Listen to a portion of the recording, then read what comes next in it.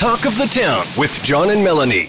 Joining us on the line from the Georgian Triangle Humane Society is Erika Ehrenreich. She is the behavioral specialist at the Georgian Triangle Humane Society. And at the GTHS, they have a program called Feline Behavior Modification, which to me, if I'm reading between the lines, they're training cats.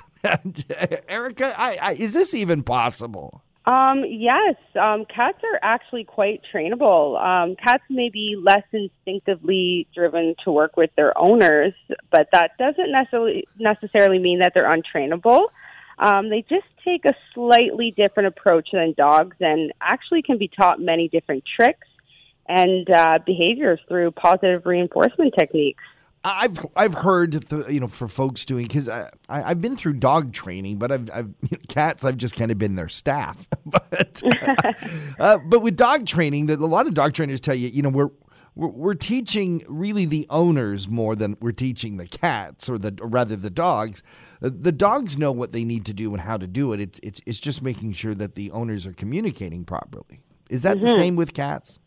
Yeah, you're absolutely right. That's exactly the same thing. We are, speaking to like cat owners and basically giving them the tools to be able to help change their cat's behaviors. Now, what's the difference between training and behavioral modification, or are they synonyms? They're quite the same. So they kind of combine the same. So behavior modification is the same approach that we take with dogs and actually humans. So it's like a two-part process. So it's systematic desensitization, which is slowly introducing the cat to, a stimulus that they may be scared of. And then we get to the training part is where we actually start to pair that scary thing with something positive, which is like a positive thing such as treats. So they kind of come hand in hand together, training and behavior modification. How far can we go in training a cat or modifying the behavior of a cat? Sometimes you just have a cat that chews your plants, so you just don't have plants. Or sometimes you have a cat that just, I had a cat that just scratched up my furniture. That's why I have crappy furniture. Well, you can go quite far. A lot of the things with like modifying those types of behaviors that you're speaking about, a lot of it is giving them alternative things to do. For example, you're saying a cat that likes to chew on plants. So, where I would come into play is allowing the owners to know, hey, like you can actually give them appropriate things to chew on, like cat grass. And then a lot of it's management. It's just keeping those things away so they don't chew on them, and then giving them other things that cats love, such as play and routine, and really keeping their minds active. You've trained dogs, you've trained cats. Is it harder with cats? It is a little bit different because with dogs, they love praise. Praise and cats, food. Yeah, exactly. Cats do like food. However, we know they are a little bit picky. So it's really trying to figure out what their motivator is. So I would say that would be the most difficult part, is what are they willing to work for? And as soon as we find that, that will make a world of a difference when it comes to training and modification. How do you find that? Because I've found every cat seems to be somewhat unique. Some will chase birds, some will chase mice, some will not do anything. It can be quite difficult. That's why, I'm here to give the tools. And you said that play is one of them. Another great motivator for cats too.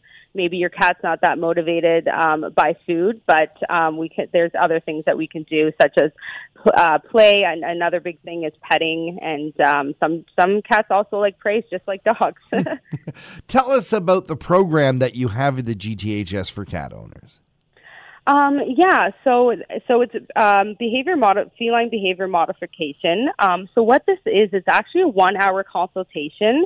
So this is where I get to sit down with like pet guardians, and what we do is we evaluate present behavioral issues. So this can be anywhere from aggression, fearfulness, inter-cat aggression. A huge thing is litter box issues. And what happens from there is we just discuss potential problem-solving methods. And from there, what I do is I provide a personalized training plan and management plan with suggested touch points. So this is sent to the owner, and it's very detailed, and it just helps them, help with these behavior problems. And then from there, we have follow-up sessions. Usually with behavior modification, a lot of it is follow-up sessions and just making sure that we're seeing progress. How do people sign up for this? Can it be simply, hey, I can't, I'm getting tired of my cat doing its business in my shoe. Can I just come and see you? Exactly. Yeah, that's pretty much how it's done. So what they would do is they'd visit www.gths.ca/positive pet training, and all the information is on there. And the phone number to call, too, is just to connect to our coordinator as well. And my information is up there as well, and we would just book you in for a session. Is there a cost for the program? It's $125 plus tax.